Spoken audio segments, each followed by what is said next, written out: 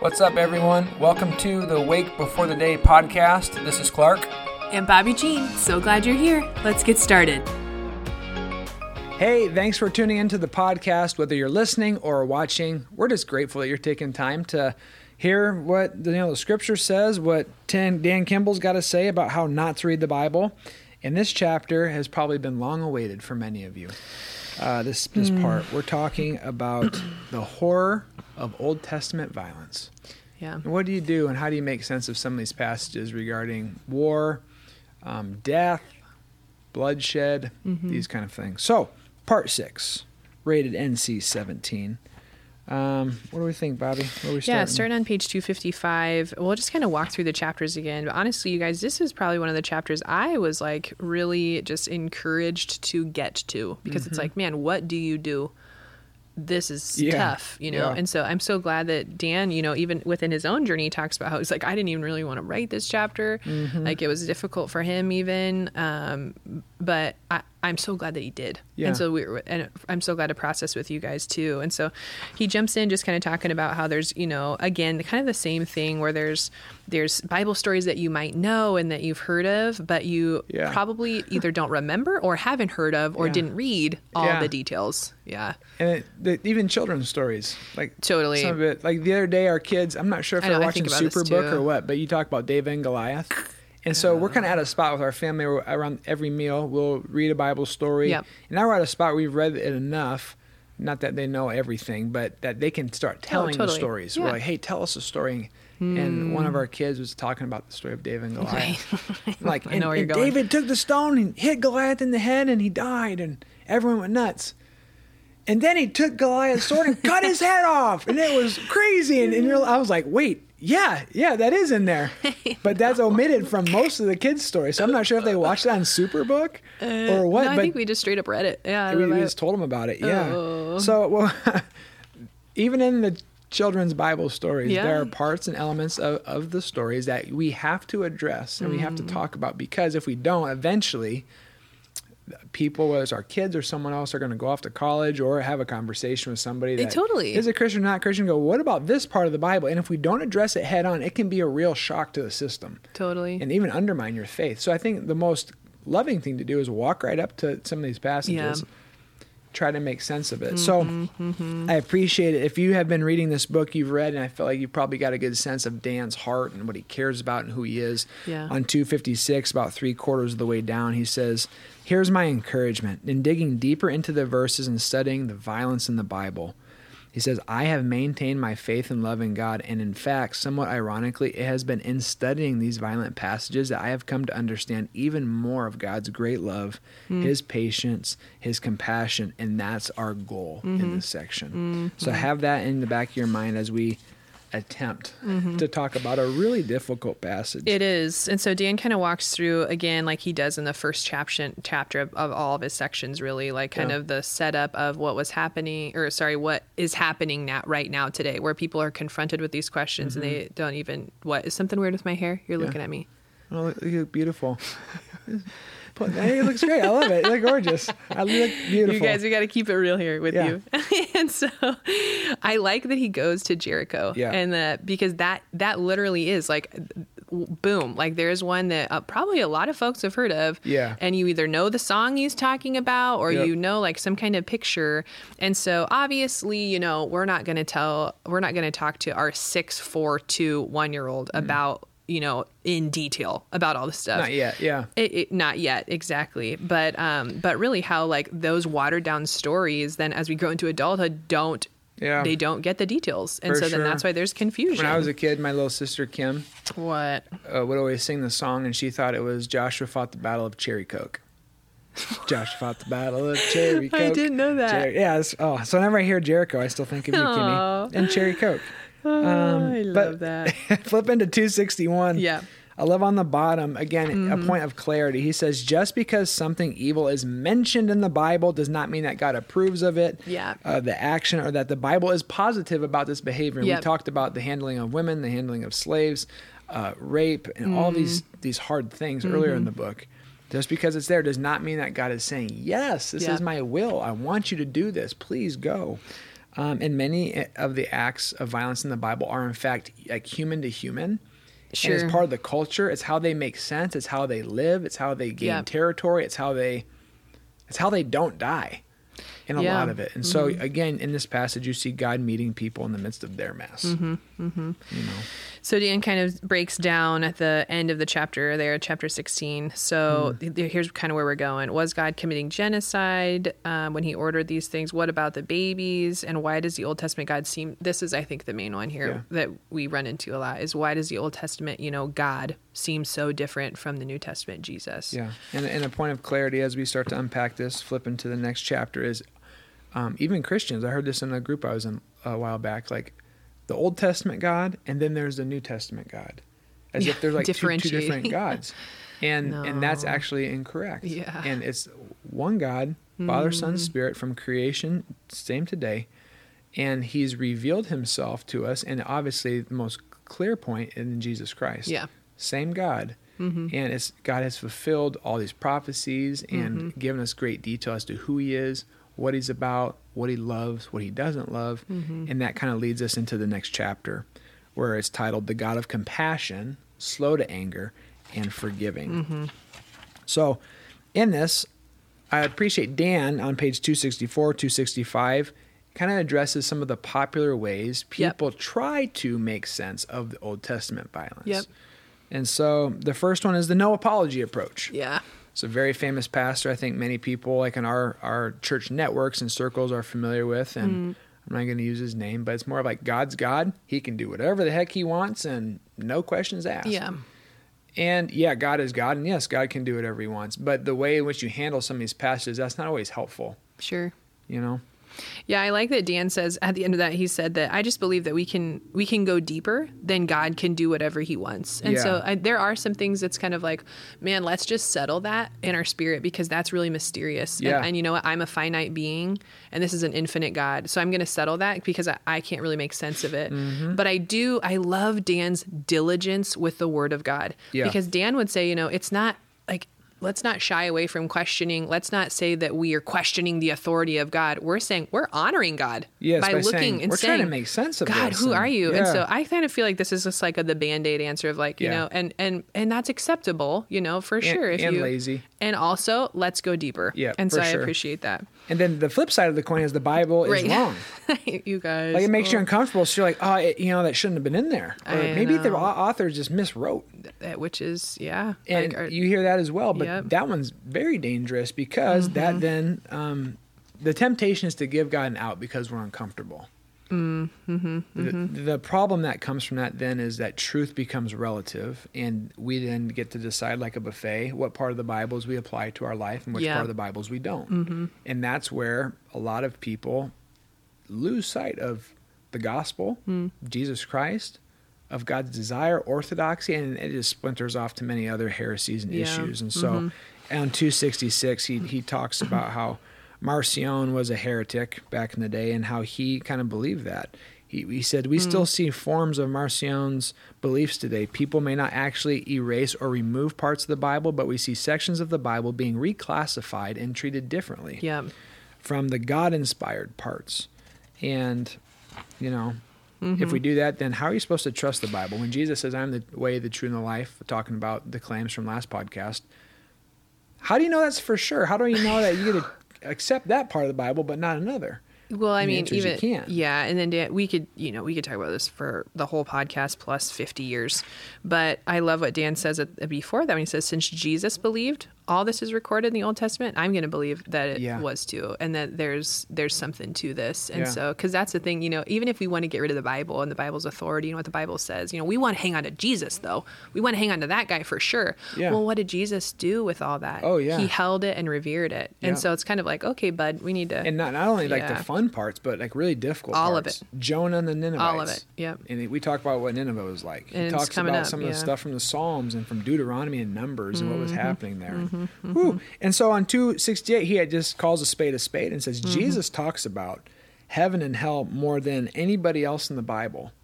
Yeah, so he's kind of making the point here, it's not just, Old Testament, New Testament God. So he's saying, actually, Jesus is. Yes, and that's an important part to know, especially if you're just more of a red letter person that just wants to focus on what Jesus said and nothing else. Because, Bobby, you want to talk to us about on 270? This is one of your favorite parts of Scripture. It is, you guys. Yeah. Why? Why is it one of your favorite parts of Scripture? Well, it's just, I love it that Dan put God pinned this tweet because, Jesus refers back to Exodus 34 as well. And it's in the Psalms too. But this, you guys, speaks to me because this is one of the first times, maybe the first time ever, that what's happening in these verses in Exodus 34, 6 and 7 is God identifying who he is. Essentially, God is speaking for himself. Yes. So this, we've heard descriptions from Moses, and we've heard descriptions from Abraham, or from Aaron, from Miriam, from from folks. This is literally, I think, before these verses, it says that the Spirit passed in front of Moses on the mountaintop, and God spoke for himself, and he said, "I am slow to anger, I am compassionate." And I'm surprised Dan doesn't go here.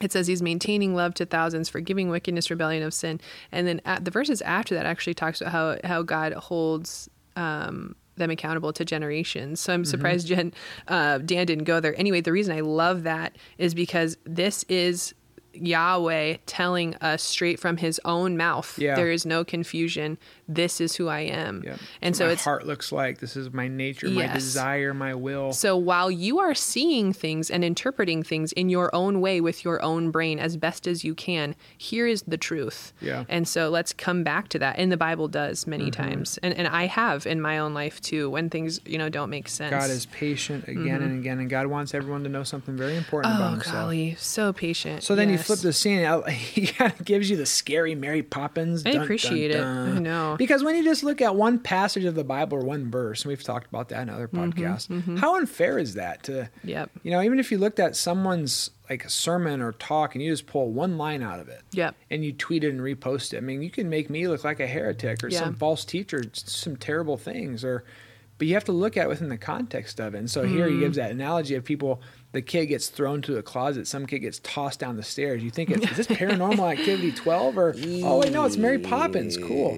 Scary Mary. And it's unfair to take things out of context. So now let's try to make sense of this. And that's the title of the next chapter, Making Sense of the Texts of Terror.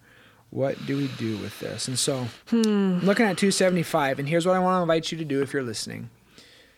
We read the Bible and we look at this, scripturally, we're reading this on our phone or in our Bible, but you have to try to put yourself in the context of why it was written and what was happening at that time. Yeah. So Dan's famous line that he's given us throughout the book is the Bible was not written to you, but it was written for you. So what I'm holding on to as well as I try to make sense of some of these passages, and it's very difficult at times, is we have a spiritual realm interacting with an earthly realm. Sure. To great degree. And oftentimes I forget that. We forget that. Totally. That it's not just human being versus human being. It's actually God versus demonic.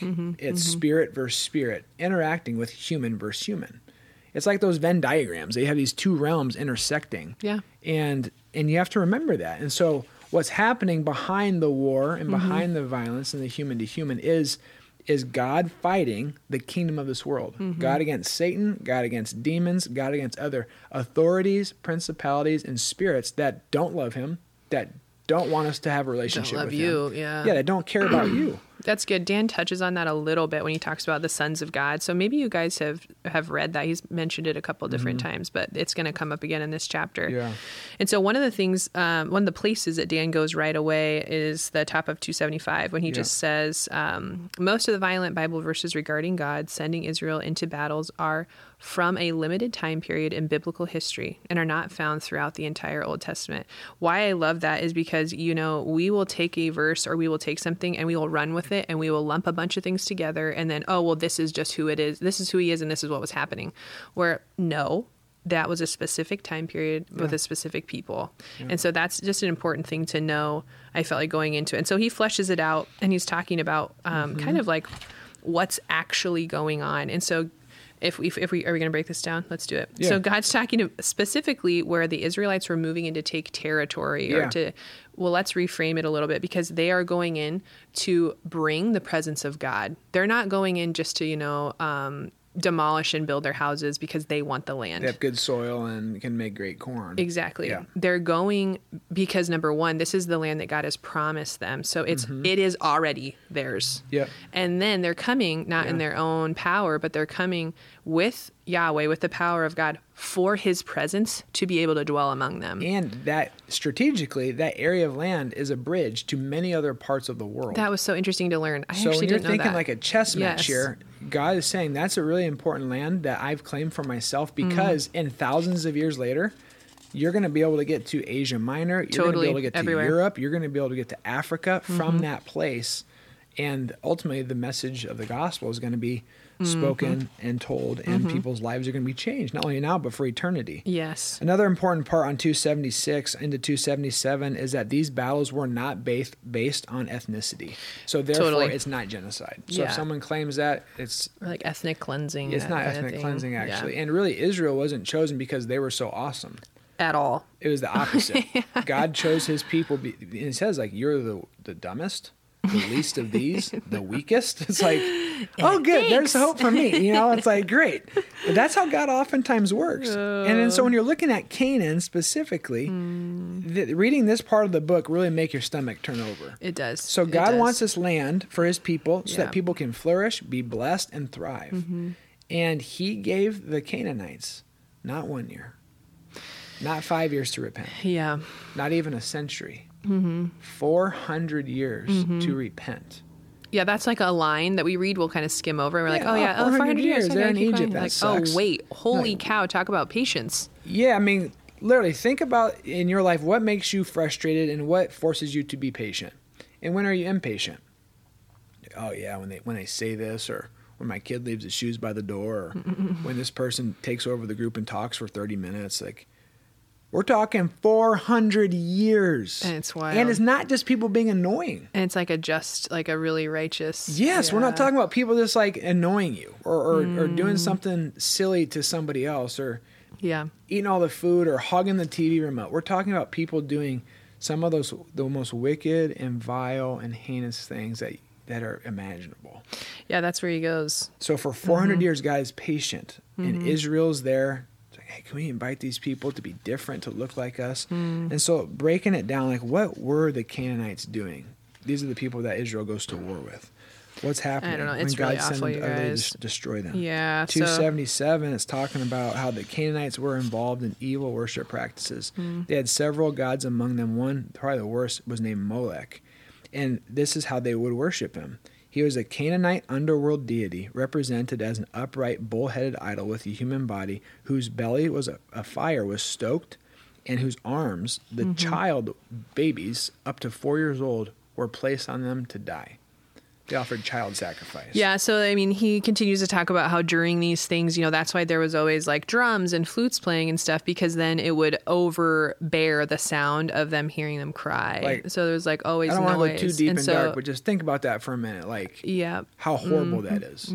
If you have kids or nieces and nephews or any little person you love, imagine that. Not only one time, but for 400 years. Like that. Oh. Continuing on. Yeah. Oftentimes in the Old Testament, you read about Baal and Ashtoreth poles. Yep. Okay. Fertility cults, sexual, prostitution. Again, children are being taken advantage of. Yep. There are all kinds of sexual practices between men and men, women and women, man and women, woman and men. It's just everything that could go wrong has gone wrong. And people are harming other people. People are being forced to do things that they don't want. Yeah, Dan makes a point here where he says, people, because here's that we're crying out, like, please do something, and people are like, they get frustrated with God for like not ending suffering today. And we see God ending suffering and we're mad about that because we see God going in and wiping it out. And there's bestiality, people with animals, forgot that fun fact in there. It's like, man. So not only again for a day or a week or months, you're talking hundreds of years. God has been patient and invited people to come back. And so as you look at this, again, this is not just human being Israelites versus human being Canaanites. This is the living true God who wants his creation, people made in his image, to flourish, and instead his babies are being killed. Yep. His children are being killed. Yep. His daughters are being harmed. Yep. His sons are being harmed and doing a lot of harming. And so God's heart is breaking. Again, this is not a one-time deal. Mm-hmm. There's hundreds. Yeah, and in the supernatural here we see, like, no, I am the one true God. Like, you and your false idols, you and this demon that we're worshiping here, like, no, Molech or whoever it's not the way. Yeah. And so that's like in the supernatural too. That's kind of what's happening, is like, really it's God warring against these fallen, demonic figures that people have decided to worship. Yeah. And so I love where Dan says, like, there's so many levels of, the supernatural and warfare happening here. And he mentions it a couple of times. He talks about spiritual surgery and how really at the end of 279, he says that God knew that this evil was like cancer. If it was not completely removed, it would eventually multiply and spread, taking over the hearts and minds of the chosen people. Yeah. And so we say that sensitively because many of you listening have probably been affected by cancer or something like that. But if you scientifically, like you said, if you don't get all the cells out, you understand the physiology if you have walked through it, that this deadly disease is one that will continue to grow and multiply rapidly. And that's what God's heart is in this, saying, like, I don't want that. I don't want that for you going through this. I don't want that for my children who are going through this, with the analogy here. Yeah. So 280, it talks about how the sin of the Amorites had not yet reached its full measure. That's why God was being patient for 4 generations, 400 years. Yeah. I'm sure people at that time are going, where are you, God? Exactly. And then 282 up top is another passage from Ezekiel, similar to like your favorite from Exodus. It says, as surely as I live, declares the sovereign Lord, I take no pleasure in death of the wicked, but rather that they turn from their ways and live. Turn from your evil ways. Right. Why will you die, people of Israel? And then he states, if someone who is wicked repents, that person's former wickedness will not bring condemnation. None of the sins that person they've committed will be remembered. And so there's seeds of gospel truth there, where God is so gracious and forgiving. And the point there is that there is warning of judgment before judgment. Yes. Like that there is an invitation. There is, the nature of God is on display. Before the wrath breaks out, it's on display in like the invitation for forgiveness. Yeah. So I think then keep going to 284, 285. Yeah. Dan gives some examples of the language being used, like a war cry, like before a basketball game. So we're going to wipe them out. We're going to take them out. And he gives some examples where in the midst of this mess that actually was more a literacy, a linguistic use of words to like make a point. Yeah. Even though that kind of like reality, wiping out in reality didn't actually occur the way that many of us picture in our mind. Yeah. The part that comes to my mind in the Bible is actually King Saul, when this is kind of on the other side of the coin where I live in the tension here. King Saul was told to defeat King Agag because they were doing horrible, evil things as well. King Saul disobeys God and does not take out King Agag. What happens at the time, you're like, King Saul was trying to be kind of merciful, great. It wasn't until years later, go to the story of Esther, there's a man named Haman the Agagite who was trying to kill all of God's people. And the Agagites survived like because a cancerous cell because King Saul was disobedient to God. Yep. And some of God's people were threatened and almost eliminated, hurt, killed again. And so then, what you see in that is still God working, through in the midst of that and in the midst of disobedience with Esther. But it's like, ooh. Yeah. So then next couple of pages, he talks about kind of the poetic and the use of words when it comes, especially the Psalms and dashing babies on the rocks. I gotta cough. Please cough. There you go. What kind of points were trying to be made. And so with this, I just want to say too, I mean, these are hard passages to get your head around. You all right? I'm sorry. I don't know what happened. It's okay. Oh, you guys. For sure.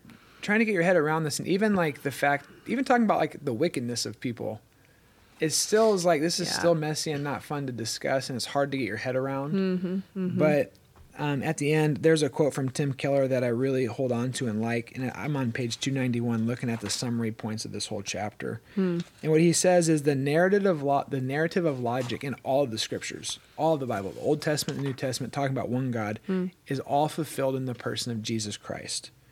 Jesus forbids violence and does not want the sword to be used in his name.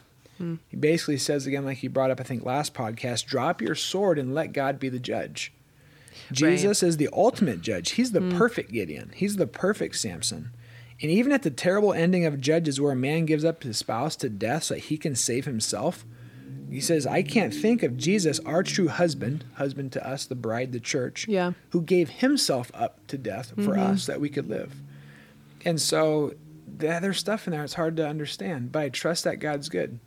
Trust that the Bible's legit because of how Jesus handled it. We're going to talk about that next week. Yeah. And with it, it doesn't make it easy to always swallow and understand, but we tried our best looking at the scriptures and trying to understand what's really happening then in the earthly realm and in the spirit realm, and what was going on. So, I don't know. Do you have anything else you want to add? No, I think that it's just a kind of, I'll echo what we said at the very beginning. And so I think that we honor the Lord in how we study the scriptures and how we don't just kind of write things off, but actually how we're saying, God, we want to know you more. We want to understand things that we are difficult for us to understand because we have a heart for you. Yeah. And so God's going to honor that and meet us in this, like he did in this section. So you guys, we have one more section left. We're going to talk about really, how did Jesus handle a lot of these tough things and just the Bible in general? Yeah. And it's going to be a gift for our last session. So thanks so much for tuning in, and we'll see you one more time. God bless you. The Lord bless you and keep you. The Lord make his face shine on you and be gracious to you. The Lord turn his countenance toward you and give you his peace. Have a great day.